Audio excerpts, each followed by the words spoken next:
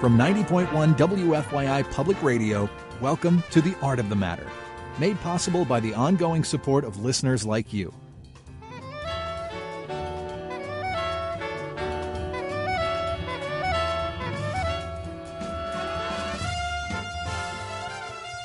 I'm Sharon Gamble. Welcome to an all-new format for The Art of the Matter. On today's show, you'll hear new voices and new ideas. Jolene Ketzenberger's Eat, Drink, Indiana Radio, 5 things by one of Kyle Long's Cultural Manifesto guests, and much more. But don't worry, you'll still get the chance to say, what'll we do with us? All that and more right after the latest news from NPR.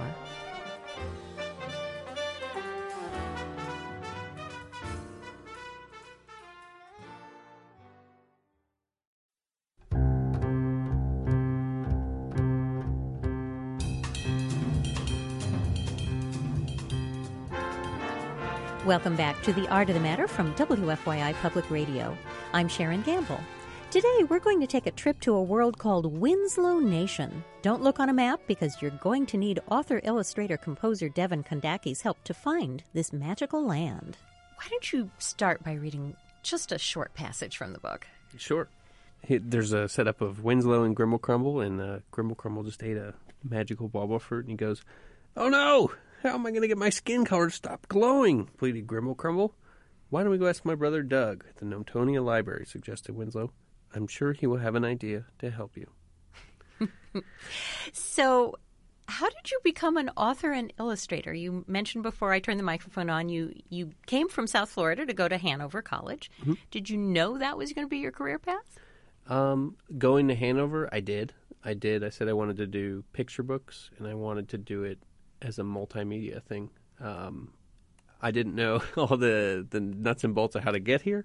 That's why I kind of went to Hanover. But I knew that I wanted to do picture books for kids, and I wanted to be about Winslow. Why? I looked around at the market, and I looked around at the people in my life. I was young. I mean, I was only 16, 17, 18, and I felt I had something to say about the times we're in, and I thought this generation could use content that taught them values, because I thought values were something that was lacking, and not values like beating them over the head with values, but values that were relevant to all societies today. Because where I grew up in South Florida is very diverse. I mean, we have South America down there. I was the minority. Yeah. And so I grew up with so many cultures. And what's cool about Indianapolis is, too, it's very diverse here, too. So I wanted to get that message out. And I got there somehow in a cool, very cool way that kids like. So, you talked about multimedia. Define what the multi parts of that are. So growing up in the 90s as a kid, I was on multiple different devices. Like at the time, we didn't have iPhones. It was all in one. We had, Game Boys. We had PlayStation 2s. We had computer. We had music. We had all these different things. And so I think kids today grow up with multimedia platforms. I mean, they're on all different things. And today it's kind of all in one at some point. But that's how I grew up. So I wanted it to go beyond books. Mm-hmm. And so what I did was I created an online interactive experience that's different from the books, a different experience from the books, but that's connected, and also an interactive iPad app that's also a different experience on the book, and music that I originally made. So I wanted to do it that way because I think that's how kids today think, multimedia. If you were talking to some parents or some teachers and you wanted to guide a kid into this universe, a child, into this universe, would you want them to start with the book, or would you want them to start online, or does it make any difference what the entry point is? I don't think it does make a difference what the entry point is, because each one's a different experience. I'd like them to pick up the book. I want kids to read, obviously. And by book, I should mention this is an actual three-dimensional. Hold it up to the microphone and tap it so that they can. It's actual paper. Yeah, it's a picture book hardcover. Yeah, yeah, and even with that, there's different. Even with the picture books, there's different levels that I'm in the series. There's going to be many books, a total of 21 actually.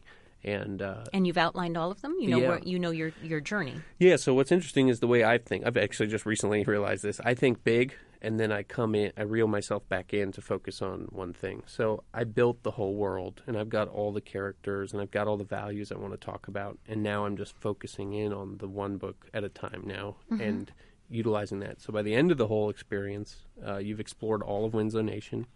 You've learned about 21 different values that I think are relevant to unite all peoples from all different cultures and backgrounds. Wow.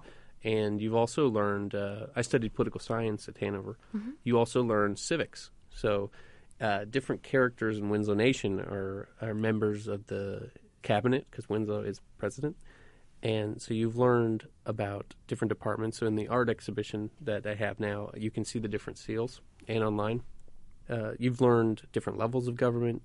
And again, it's just civics. It's just plain civics. Sure. Don't tell your children this, by the way. Let them discover it through the story. Yeah. It's not by any means political. It's just civics. And that was something else I thought was lacking in children's literature. And I wanted to fill that void. So. Tell us about the art exhibition. Sure. So my art exhibition, it's my first one. It's called Welcome to Winslow Nation. And it kind of operates similarly to the website, where there's a whole, except for the fact that it shows the process of how I created the picture books also. So you walk in and there's a giant Winslow Nation map. And you can see on the wall, you see these black and white drawings, these colored drawings, and then you see these backgrounds that I handmade, and then the giant map. And you see the process of how many layers go into an image on a page in a picture book. And so it shows the map of Winslow Nation, and it also shows the process that goes into a page. So I've got multiples of those. And the cool thing about the art exhibition is, just like the book series, as the book series grows, you've got the art exhibition growing too, because there'll be new art, and it showcases new locations in Winslow Nation. And so I'm very excited. We just put that up the other day in Madison, but I know it's going to be up here in March. So sweet. It strikes me that with words like Winslow and Bwa Bwa Fruit, you've done some research about, or maybe you haven't, maybe you just have a good memory of yourself as a child, but of what sounds kids can latch on to and pronounce easily. How do you test your work? Sure. Well, I have done a lot of research on a lot of sight words, phonetics, stuff like that. I test my work by just trying it out, getting in front of people. I do have other books I've read in front of kids that aren't out there yet. But I think the best way is to get it in front of kids and learn, get their feedback, because kids will tell you straight up what they like and what they don't like. They're honest that way. They haven't developed those filters. Yes. And I think just getting it in front of people, and before you go to print. So sometimes I do have stories that I'll go out when I'm doing a classroom visit, and I'll read those also. I know I've done that a lot. So. What's the biggest change a child ever suggested to you? Well, I get a lot of suggestions. I'll bet. A lot of crazy suggestions. Well, I was having lunch with kids yesterday, and they were making a lot of suggestions at Fall Creek. It was classic. Maybe I get this letters from this kid. He keeps sending me letters, and I send him back official, letter back from Winslow Nation Consulate. Awesome. And he said there was a whole alien race of gnomes now and all this stuff, and it's usually just storylines and stuff like that. It's not necessarily changes in my book, but just news stories. And anything you've incorporated? I've incorporated names before, yeah. Kid will be like, you should make one name this. And I'm like, oh, maybe. I've done that in the past, yeah. After you conquer the world with these 21 books, what's next? I focus on one thing at a time. But I do have interest in doing an anime unrelated to Winslow Nation. With Winslow Nation, I'd like to do the books. I'd like to do a TV series that I've got planned out. I've kind of got a pilot kind of in the early stages. I'd like to have a song with every book. And I'd like to tour also nationally with the music also. But after Winslow, I've got an idea for a project that I want to do, and I'd like to do it in Japan as an animated film. But that's all I'm going to say about that for now, because Winslow's the focus, and it's going to be a focus for a few years. Devon Kondaki. Find out more about the world of Winslow Nation and its book and online communities at winslownation.com/about. And Winslow is WINZLOWN. So winslownation.com/about. You're listening to The Art of the Matter on WFYI Public Radio. I'm Sharon Gamble. Later this hour, how sharper than a serpent's tooth it is to have a thankless child. But first, it's time for Eat, Drink, Indiana Radio with Jolene Ketzenberger. This week, Jolene talks with artisan bread maker Haley McGinty. Hi, I'm Jolene Ketzenberger, host of Eat, Drink, Indie, Saturday mornings at 11 a.m. on HD To The Point and online anytime at WFYI.org. Haley McGinley just wanted a good hearty loaf of locally made gluten-free bread. And when she couldn't find it, she decided to learn how to do it herself. And this past summer, she launched Native Bread. I stopped in at the downtown commercial kitchen when she was busy baking recently to talk about how she took her bread business from idea to reality. When you first had the idea, how did you take it from passing idea into a real business where we're in a commercial kitchen, you're selling to restaurants? So how does that happen? Oh, God. I don't even know. It's like my dreams are just answered every day. I think I'm a big believer in the law of attraction, and I put it out there. I had this vision and this idea, and I told it to my friends and I told it to my family, and everybody was super supportive. And I just was like, okay, well, what's step one? What do I have to do first? So the first thing is I need to start baking, right? So I go to my favorite grocery store, Good Earth and Broad Ripple, and I start, I buy the ingredients, and then I start testing recipes and letting my friends taste test. And so just starting really small and focusing on what can I do right now, what needs to happen right now, and then just moving from there. So when did you launch it? When did you put it out there like that? Recently, very recently. Was it a little scary to be out there all of a sudden? I don't know if scary is the right word. More of, it's just kind of cool. I'm like, this is really neat. I'm really just excited that I'm creating something that other people like.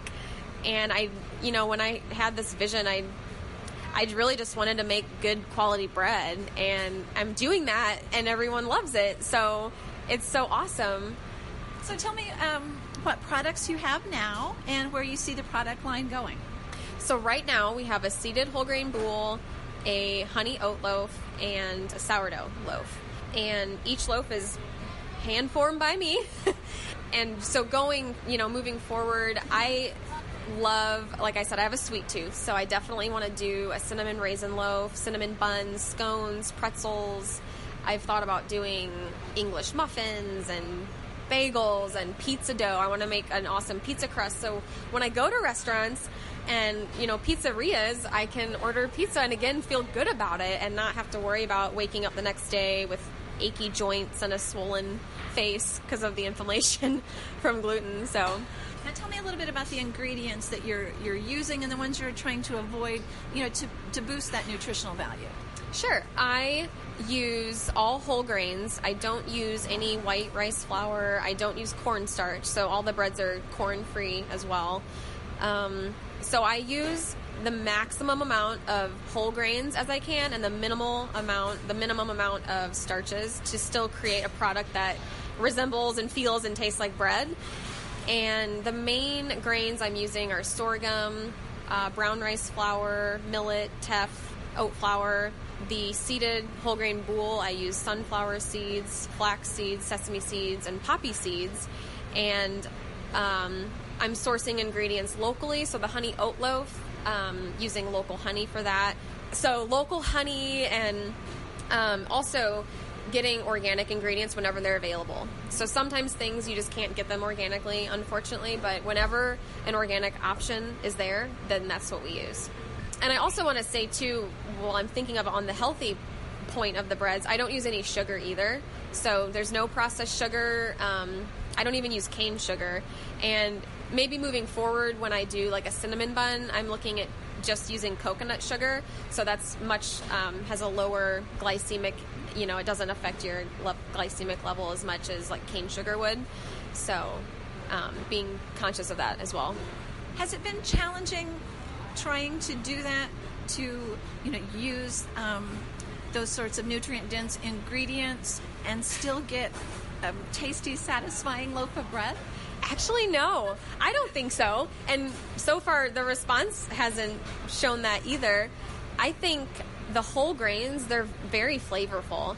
And when you combine them, there's each of my breads, there's a blend of different grains, so it's not all just one. And you can't do that with gluten-free baking anyways. You have to blend things together. And, And then I use sea salt and just a little bit of sea salt, and it just makes the flavor pop. And I just love gluten-free grains because they all have a different flavor profile, and combining them together just makes such excellent bread. That was Haley McGinley of Native Bread. For more information and to find Haley's gluten-free artisan bread, go to nativebread.com or look for it on Facebook. For Eat, Drink, Indie, I'm Jolene Ketzenberger. Jolene Ketzenberger with artisan bread maker Haley McGinty. You can hear Jolene's Eat, Drink, Indiana radio Saturday mornings at 11 on WFYI 90.1 HD2, The Point.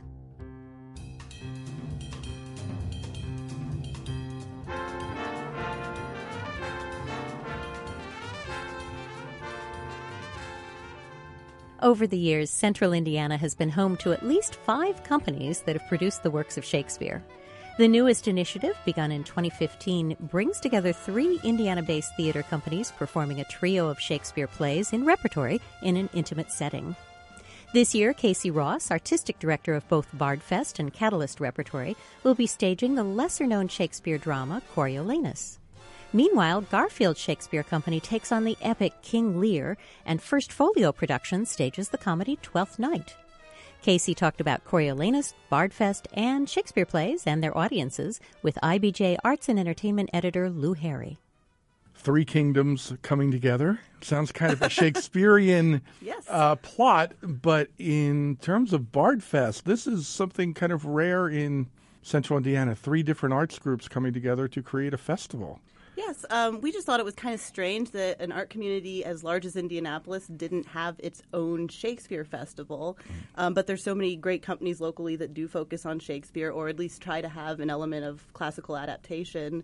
So about last year, Glenn Dobbs from First Folio approached my company, which at the time was CRP Casey Ross Productions, but we switched names to Catalyst Repertory, and then we also approached Garfield Shakespeare Company, and the 3 of us picked 3 unique Shakespeare shows and found a venue where we could all share one black box. So the plays are very rarely anywhere in the world is there a full text production of any Shakespeare play, except maybe a Macbeth or a Julius Caesar. You might find one. What's the starting point of saying, okay, what stays, what goes? Coriolanus is really long. It was deceptively long because it was a very quick read because it's so action-packed, but because it's so dense, it runs a good over 3 hours. Okay.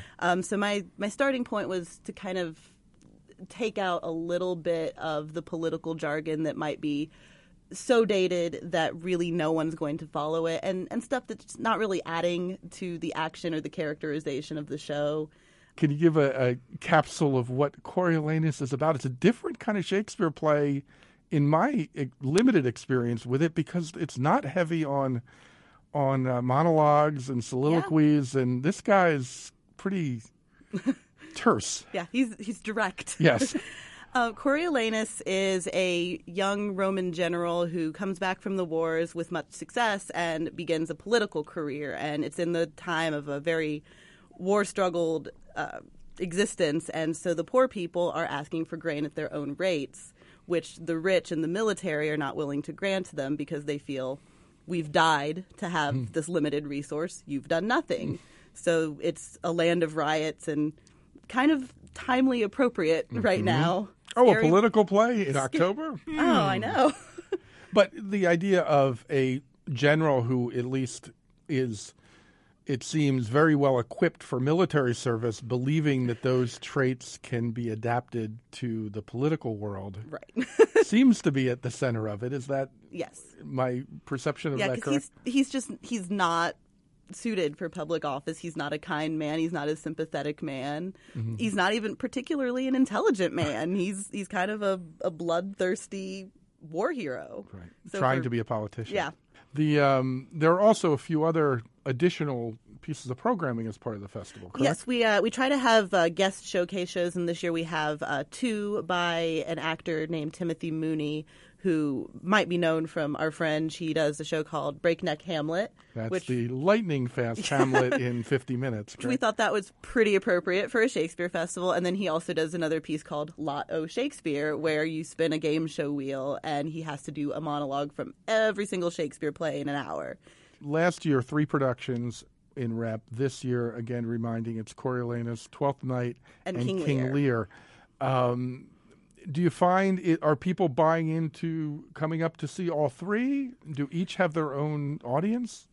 I tend to find that it's the shows that draw in people. Like last year, As You Like It was a smashing success because it was a fun romantic comedy. And for the folks who want more of that, there's Twelfth Night this year. Yes. And then you have the epic King Lear. Yeah. And for those who want something unfamiliar, perhaps. Coriolanus. They get Coriolanus. Unfamiliar and political. And describe the space that you're in, because a lot of people may not know what you mean by a black box. You're in a small theater. It's a little theater. It seats about 75 if we're really packing them in. And it's the Carmel Theater Company stage at Studio 15. It's a little space, but... Don't be afraid of that. It's a comfortable space. It's a chance to get up close, and you don't have to worry about... I think it forces a little creativity, too, because I've definitely had to think about how I'm going to stage a war in a 15-foot theater. What is your formula for blood packs? We're doing a little bit of everything, because... I've modernized it a little bit. It's not going to be big rapier fights. They're switchblades and knife fights, and some of my soldiers fight with brass knuckles. So I have a blood wrangler backstage who's volunteering for us, and we're just going to have a bucket of corn syrup and some baggies. So somebody gets it's going to get messy. Blood wrangler on their resume. Yeah, I hope she's happy with it. IBJ Arts and Entertainment Editor Lou Harry with Bardfest Artistic Director Casey Ross. Her production of Coriolanus will be one of 3 plays featured at Bardfest October 13th through the 30th at Studio 15 in Carmel. You can find out more about Bardfest at Bardfest Indie on Facebook.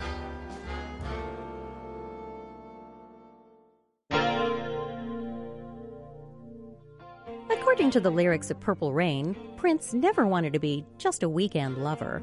But Hilbert Circle Theater will be filled with the late icon's music for 2 short flings as the Indianapolis Symphony Orchestra performs the music of Prince on Friday, October 14th, and again on Tuesday, November 22nd. Contributor Ben Shine talked to conductor, arranger, and founder of Windborne Music, Brent Havens. The conductor will lead the ISO, playing the music of Prince with a rock and roll band, including vocals, lights, and a full stage production. The performance will also feature one of Prince's own actual guitars. So, Brent, your group, Windborne Music, teams up with orchestras around the world to put on big productions of music from some of rock and roll's biggest names. How does the collaboration and planning work? Oh, I mean, the fact that we've been doing this for so long, we've been doing this, it's our 21st year, which is pretty astounding. It's hard to believe that we've been doing this for so long, but it's still exciting, and we're still growing, and orchestras are finding us. It really is, it's a matter of them getting a hold of us and us getting a hold of them and figuring out what the dates are that they're looking at and what shows they want to put in, since we've got 14 shows now, so... And we've been to Indianapolis a bunch. We've probably done 9 or 10 shows with the Indianapolis Symphony. You know, my production crew gets with their production crew. Our music librarians get with their music librarians and make sure the music is sent out to them, and their members get to have a chance to look at it before we actually get there. Although it's not something super difficult for them, it can be a fun thing for everybody all along. From the orchestra to the band when we come in, and obviously to the audience. So. Yeah. Well, you've worked with our symphony a whole bunch of times, but just recently for a David Bowie performance. What was that like, and what are you excited about for this round? Well, obviously this round it's the music of Prince, but our David Bowie show, we were out at the Conner Prairie out there, and it's always such a great time out there having all those people, as long as it's not raining. But... It's always a blast being out there, and the audience just has such a great time. And we've done some of the shows in the hall too. Our Pink Floyd show was sold out there, and the audience just have such a great time because there's so much that's there that all these fans get a chance to hear and experience in a whole new way. So that's just a great thing. Well, on that note, why did you choose Prince for this production? Well, it's interesting. You had mentioned Bowie. Bowie had passed away in January, and we had been looking at Bowie since June of last year. I like to do research before we do any, present any shows to make sure that the, music's going to fit with the orchestra, that there's enough for a 2-hour show. U.S. sales are decent for that artist. And then when Bowie passed away, we had orchestras calling us saying, hey, we think our audience would really like this. And we had already been looking at it, so I really moved that to the front of the heap. And then almost the identical thing happened when Prince passed away just a couple of months later. I know some of the Prince catalog, but I wasn't a huge fan of growing up. But throughout the years, you're not going to go to a mall or a grocery store without hearing Prince somewhere, or David Bowie, or Led Zeppelin. All the shows that we do. So it's just exciting to be able to really dig into this music now, since we're doing this show. 17 or 18 songs that we picked that are going to be really taken to a different place. Well, that's what I was going to ask you. So Prince had something like 80 albums worth of music. How did you pick the songs to perform for this performance? Oh, that is, invariably, it doesn't matter what show we do, invariably I get this question. Is it a mix of popularity versus musicality? What really determines what songs you pick? No matter what we play on the set list, invariably somebody's going to come up to me afterward and say, "Hey, Brent, why did you do this tune, or why didn't you do that tune?" But you have artists as prolific as Prince or Bowie or Zeppelin or Queen. You're going to miss somebody's favorite somewhere along the line. They've got 10, 12, 14, 16 albums of material, and trying to determine, okay, which one of these 235 tunes are we going to do? We're only going to do 17 of them, or maybe 18 of them. So that's always the hardest part. And some of it is, I certainly want to look and hit some of the biggest hits, because, people love them, and they're hits because they were terrific pieces. I also try and like to dig in and find something that, people may not know. But at the same time, I've got to make sure I get as many hits as I can get in there. So it's a combination of what the popularity is, and do I think I can make this work musically, and all of that. It's a combination of all of that. Brent, this is a really non-traditional classical concert. What would you like the audience to take with them? Well, I'd love for them to walk out of there saying, wow, that was one of the coolest things I've ever seen. It would be great if they got to hear what they really wanted to hear, the tunes that they wanted to hear, and then, just present it in an entirely different way than what they're used to, even though the real main meat of the show, or the meat of the music, is in there. And they said, oh, I heard what I normally would hear on the record, but now there was this extra color, or this sound that we're not used to that sounded so great with it. That's what I'd love to have happen. Well, Brent, thank you so much. I really appreciate it. Looking forward to the concerts on the 14th and the 22nd. Thanks, Ben. Contributor Ben Shine with Brent Havens. You can hear the ISO interpret the music of Prince on Friday, October 14th, and again on Tuesday, November 22nd.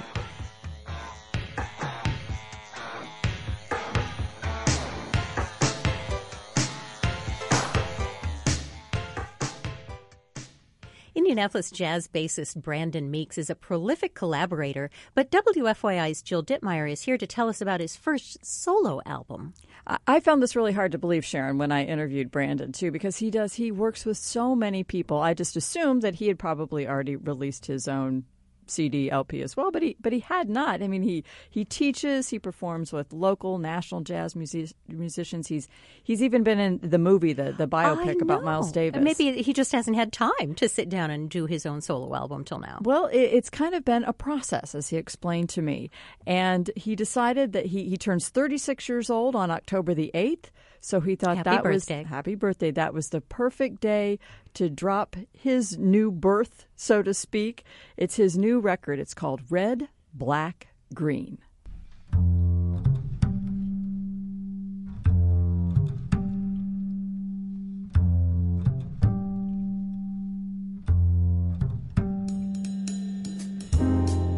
Just over the years, I've kind of really been wrestling with this thing that I call a push toward exceptional conformity, and to me that's where just from childhood you're kind of just funneled into the system where you have to conform and kind of be like everybody else, and just kind of keep your head down and just try to make your way by just fitting in and getting a job and doing all those things.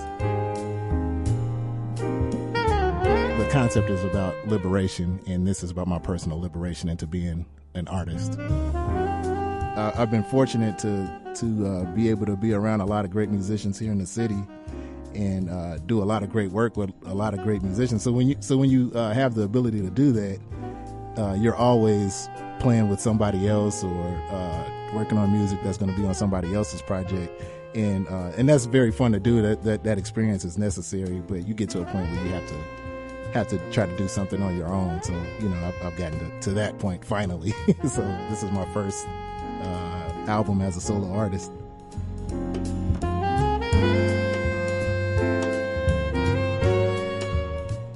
I have a 3-piece hip-hop band that I've been working really hard on for the past 5 or 6 years, called Native Son. So we're really getting that off the ground. Like, we were in Denver, Colorado last week. We've been in Ohio recently. So we're really starting to move that band around. I play with Rob Dixon, who we affectionately call the musical mayor of Indianapolis. Like, we play every Monday at the Chatterbox. So, he's getting ready to go into the studio. So we're all gearing up and getting tunes together for that. And then just a lot of different freelance work. I do a lot of session work for people all over the world. So, it's a great time just working, meeting different people, working with different people, and just trying different things constantly.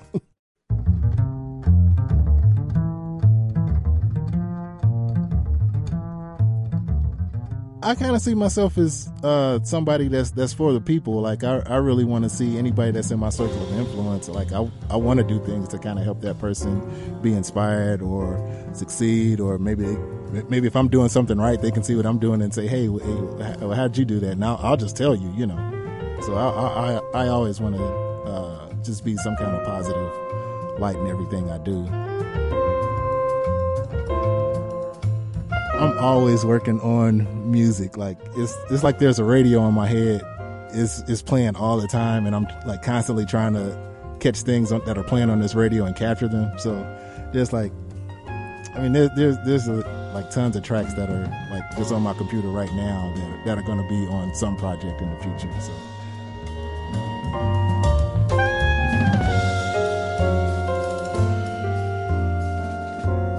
And Brandon is such a positive inspiration and such a huge supporter of local music, and he wants to encourage other people to not be afraid of their creative streak too, Sharon. This was very important to him. He and his wife, they have 3 young children, and he said, they're kind of musically inclined, and instead of kind of holding that back, he wants them to explore that and take it wherever they would like to take it as well. And even if they don't follow in his footsteps and become professional musicians, their lives will be richer for it. Exactly. To not be afraid of that creative thing, and if you have to get off the normal path, it's okay. It's okay. Oh, wait, are we just reassuring ourselves here?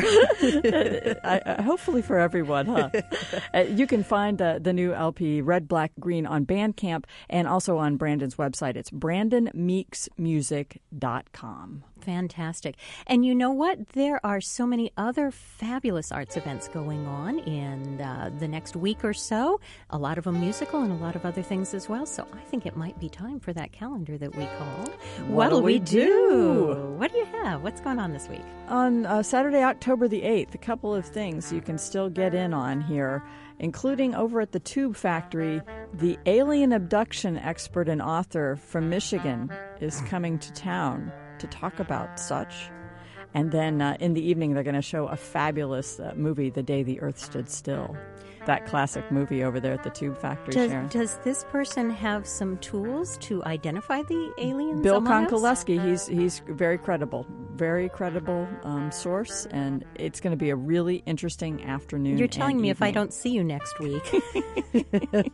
Okay. I'll be telegraphing my story from the atmosphere. I love it. I love it. Also this Saturday at Grove House down in Fountain Square from 4 p.m. to 11 p.m. That's a long event, but it's an all-ages event. It's the inaugural event of Women of Indianapolis Arts. They're calling it the Alice Through the Looking Glass Ceiling event. And it's all about an alliance of women in the arts as well as young women and girls in the arts. But they're very inclusive, so if you're a guy, don't think you have to stop listening. You are very much invited to come as well. 7 bands, 8 art booths by various artists, $7 at-the-door free will donation to help pay for the event and fund the website, which will help promote Indianapolis women artists. And you can say you were there for the very beginning of this new initiative, which sounds just so promising. I like it. Yeah. Also, it's the second Saturday of the month, and if you're up in the Carmel Arts and Design District this evening, you can take advantage of their gallery walk. They have just about 12 different galleries right there. You can walk from space to space. The artists are there. The Hoosier Salon is there. It's just a great way to spend a Saturday evening getting your fix. If you missed First Friday in Indianapolis, you can go to Second Saturday in Carmel. And I have something else you can do if whether or not you missed First Friday or you just want some more visual art. The Monument Circle Art Fair is going on this Saturday from 10 to 5. 75 artist booths, 6 musical acts, including our friend Kathy Morris, and food trucks. It's free to the public. Just show up. The Bookmobile, the IMA, and Suzuki Academy will also be there. And just so much to see and do, and a beautiful day on Monument Circle now that it's a little cooler. I love the trend of art fairs after the height of summer. Fall into art, so to speak. I love it. I guess. Love it. Tuesday night, October 11th at the Indy Fringe. It's the Storytelling Arts. They're getting together once again for their Jabberwocky this series. It's always so much fun. Doors open at 5:30. The stories begin at 6. They're talking about genealogy. So, a lot of people are into that with Ancestry.com. They're coming to share their stories Tuesday night at the Fringe down there on Mass Avenue. I love it. Hey, the Harrison Center for the Arts, City Gallery, and the Spirit and Place Festival are all teaming up for their special home-themed city supper event coming up on Sunday, October 16th. And what they're doing is encouraging people to host a city supper. And you can find out a lot more about that at either spiritandplace.org or harrisoncenter.org. What they are kind of old-fashioned attempts to get people to know their neighbors, to know their people a few blocks away, to know their community a little bit better. And it's everything from family-friendly, so kids can be around, to conversation starters around the dinner table, like, this is the bicentennial year. Do you consider Indiana to be your forever home? A really intriguing collaboration there. Find out more at harrisoncenter.org or spiritandplace.org. And be polite and make sure you help wash the dishes and clear the table after you have partaken with your neighbors. Good manners are always in fashion. Hey, so the Arts Council of Indianapolis and Indiana Humanities are pairing up for Arts and Humanities Month, which is October, and they have a series of events called Tilt. And what it is a pairing of 2 artists talking about completely different topics that theoretically have nothing to do with one another. The first one is coming up on Tuesday, October 11th. The talks are about woolen trade blankets and the birth of style writing. Those are pretty different. They're very different. IndianaHumanities.org or ArtsCouncilOfIndianapolis.org to find out more about that. Free, open to the public at Gallery 924. And remember, you can always look for more to do by checking out the news item of the week on the indyarts.org/guide at the Arts Council of Indianapolis Indy Arts Guide. Or you can tune in next week and join us for our calendar that we call What'll We Do? You're listening to The Art of the Matter, a weekly show about the arts in Indianapolis and Central Indiana. If your arts organization has an event or activity of which you think we should be aware, please contact us at least 3 weeks in advance. You can write us at The Art of the Matter, care of WFYI, 1630 North Meridian Street, Indianapolis, Indiana, 46202. Or you can email us at artofthematter@wfyi.org. You can also hear The Art of the Matter on WFYI.org.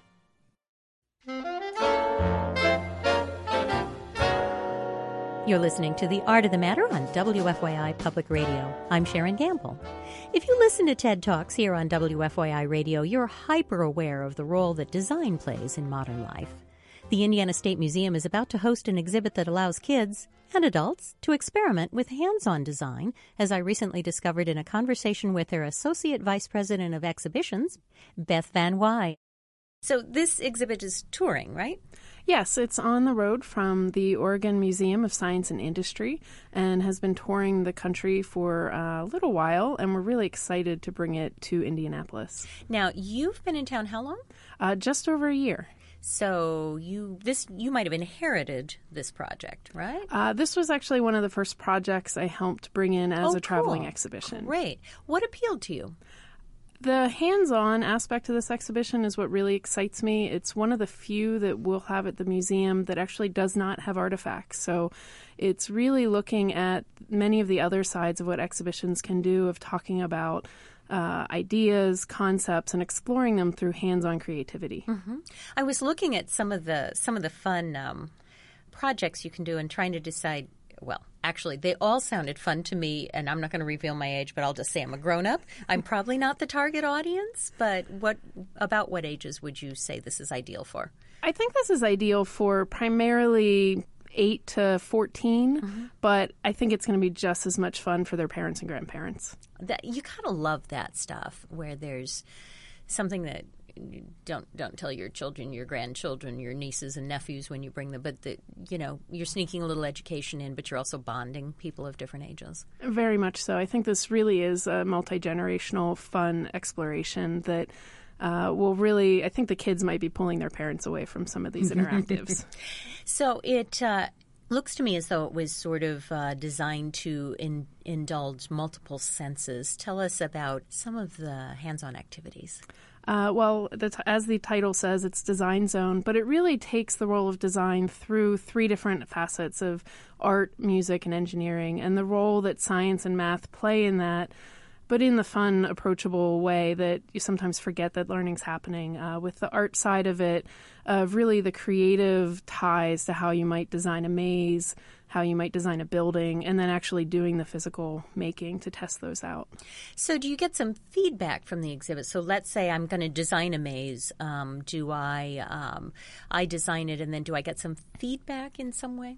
Yes, it's very much a give and take. Sort of as you're making it, you're seeing how successful you are.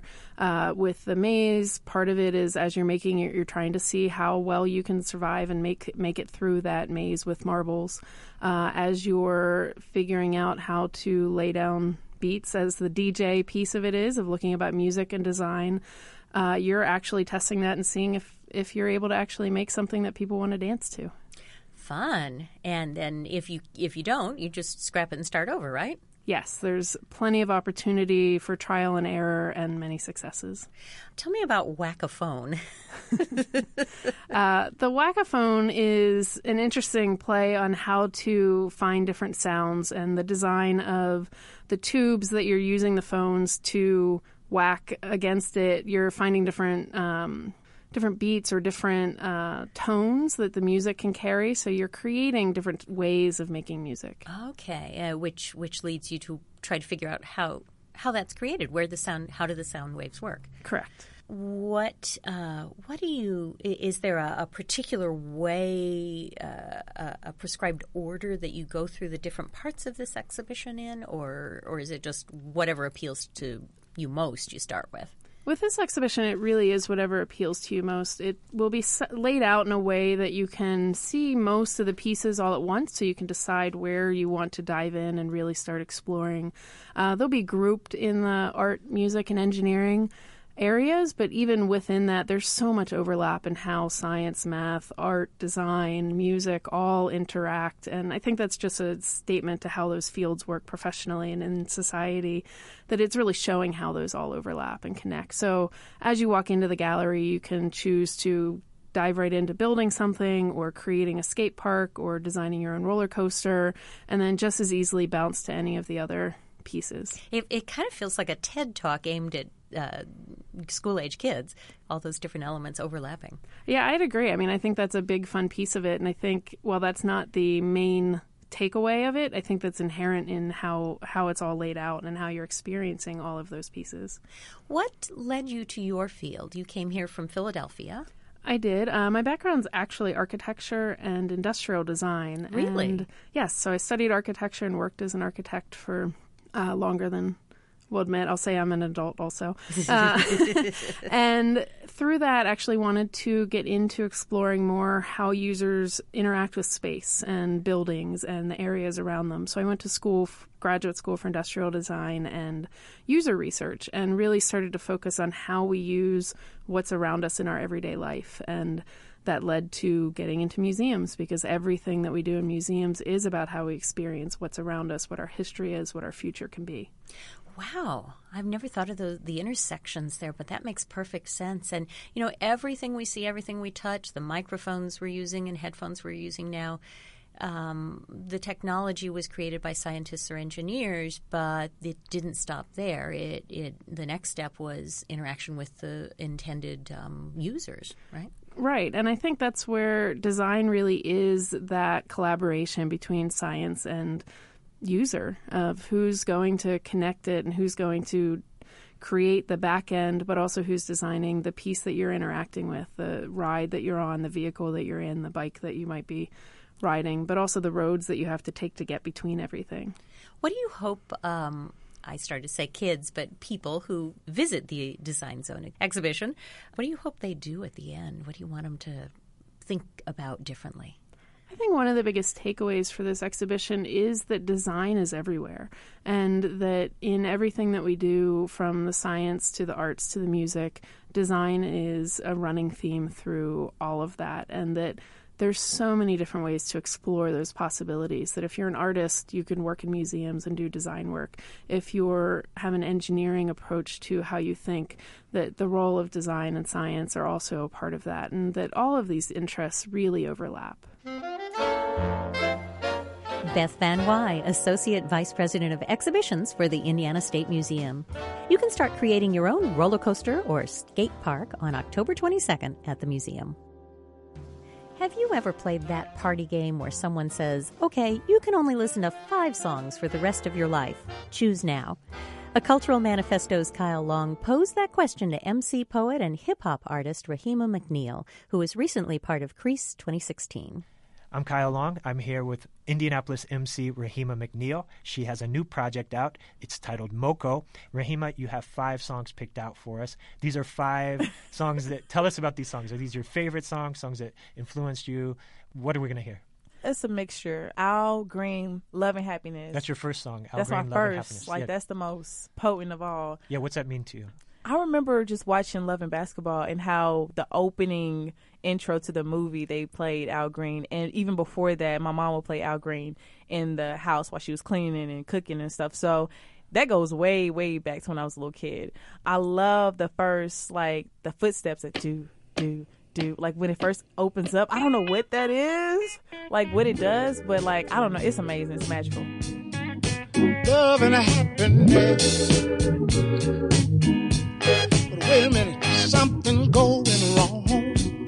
Someone's on the phone, 3 o'clock in the morning. And then secondly is Drake, Legend. I feel like that song a lot of people can relate to because it tells like an underdog type story. And so it's inspiring for anybody to believe in themselves, that they can do whatever they achieve and be something great and special. When I pull up on her to that baby, I'm too good with these words, watching bad track.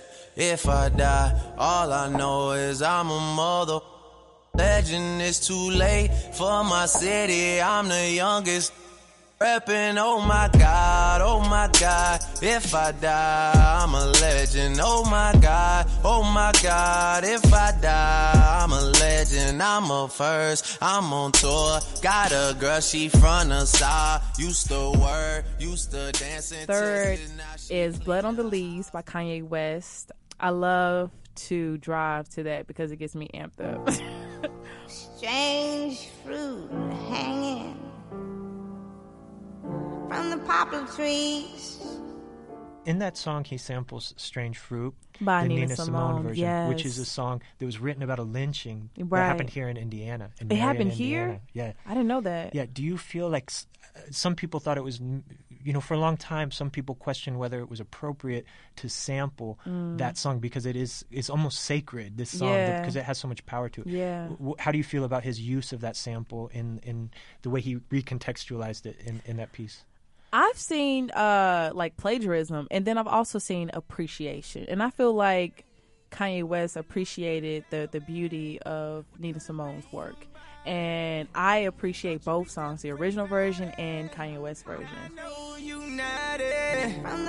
So let's get on with it. We could have been somebody. Said you had to tell somebody. Let's take it back to the first party. When you tried your first mile. Your fourth song is a British artist, right? Little Sims. Little amazing Sims. Artist. Yeah, tell us about this track. The video is amazing. If you have not seen Little Sims' Dead Body video, you should go see it. And I feel like it speaks to a lot of artists because going through this industry, you are tempted and you even question, should I sell my soul? Should I sell my identity and what I believe in and this and that? And how much sacrifice should I give to this dream? And so at the end, she says, "Never will I sell my soul," which I thought was beautiful. So that's why it's on the top 5. Do you want to see a dead body? Probably not. Real dark in the cemetery where the soul's like, oh my, what have I become, man, I'm so high. Quit killing my buzz, love drunk in a maze, like, what have you done? Where the hell are you taking me? What are we running from? Demons in the back of my closet. Don't talk to them. You wouldn't want to be me, can't walk to them. And it was in a nice walk, traumatized, left me in a bad headspace. Looking to heaven's door, I've been saved. Have I asked for forgiveness? Can I? Or will I? Negative at heart, am I? Or shall I explain what the world done to me? You wouldn't understand where I've been, truthfully. And your last song, number 5, is Azalea Banks, right? Yes. Tell us about the track you picked. To be honest, I love like female MCs that embrace their feminine energy and their sexiness, and they can rip a beat. I love that. I be cherry tiki when the swell up with that vest. I be in Osaka with the papa, took that best trip. Buy me Tamagotchi, sipping sake in my wetsuits. I can get that air, you know well I'm with that get rich. I'm in every city. Let folks know where they can catch up with you online. You can catch up with me on Facebook, Instagram, and Twitter, Rahima_McNeil, REHEMA MCNEIL. Kyle Long with Rahima McNeil. Hear Kyle's A Cultural Manifesto on WFYI 90.1 FM Wednesday nights at 9 or 90.1 HD2 The Point Saturday afternoons at 3. Thanks for spending some time with The Art of the Matter on WFYI Public Radio. I'm Sharon Gamble. You can hear our program twice each week on 90.1 FM, Saturday mornings at 7 and Thursday evenings at 8. If you hear something you like and want to share, go to WFYI.org for our podcast. Tune in next week when you'll meet the new president of Heartland Film, hear from Kati Marton coming to Indy for a book tour, and listen in as Bullet Points prepares for its October 22nd show with Shonen Knife and Pravada at Radio. And of course, we'll have that arts calendar we call What'll We Do? All that and much more on The Art of the Matter here on 90.1 WFYI Public Radio. You've been listening to The Art of the Matter, a weekly show about the arts in Central Indiana and Indianapolis. Today's show was edited by Melissa Davis and produced by Roxana Caldwell. The Art of the Matter, made possible by the ongoing support of listeners like you.